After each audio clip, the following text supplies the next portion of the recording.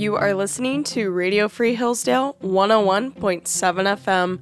I'm Lauren Scott, and this is Great Men Back Then, the show where we talk about great people in American history.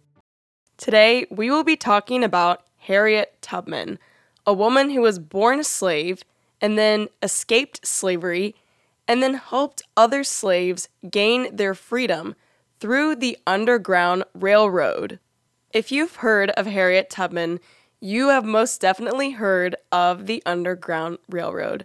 Now, the term Underground Railroad is used metaphorically and not literally. It served the same purpose as a railroad in the fact that it transported people long distances.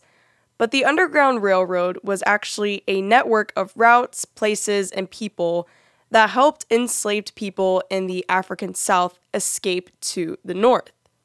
This is originally how Tubman was able to escape to Philadelphia in 1849.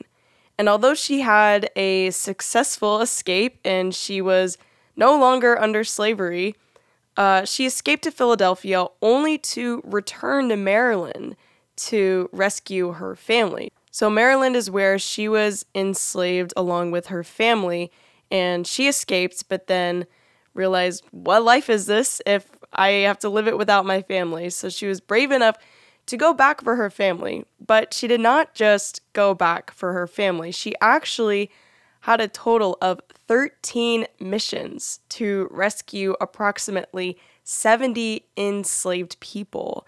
Tubman's work with the Underground Railroad earned her the nickname of Moses. She was compared to the prophet in the Bible because she was helping enslaved people, just as Moses was also helping enslaved people.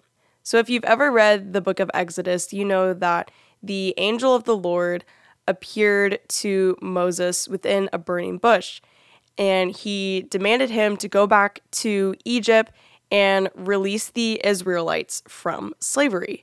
And so that's exactly what Moses did. And that's definitely the short version of the story. But Moses is credited to being the person who helped free the Israelites from slavery, just as Tubman is credited to helping many people in America also escape from slavery. It is vital that we realize the danger that Tubman put herself in every time she made a mission back to the South to help more enslaved people. Although there are some people who would argue that slavery was not a terrible thing, the fact of the matter was that it was. It was a very evil institution, and Tubman knew that firsthand. She was not treated very nicely by her slave owners. She was injured by them. She suffered a really bad head injury from one of her owners that left her with pain all throughout her life. And so every time she made a trip back to the South to help more enslaved people escape, she realized that she was risking her freedom. She had already had a taste of freedom, and she was escaped from slavery. Like, she was good to go. But she realized that this was bigger than her. This was no longer about her freedom.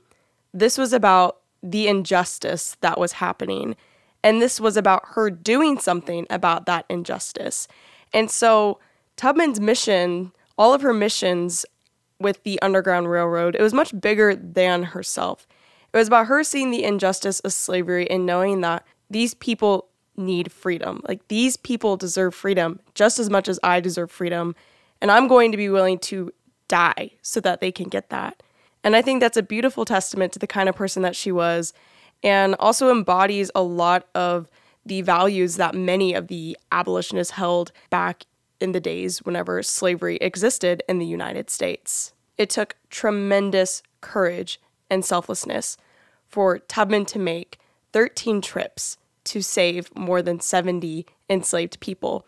And it is because of this courage and selflessness that I argue she is a great woman. Thank you for listening to Great Men Back Then. I'm Lauren Scott on Radio Free Hillsdale 101.7 FM.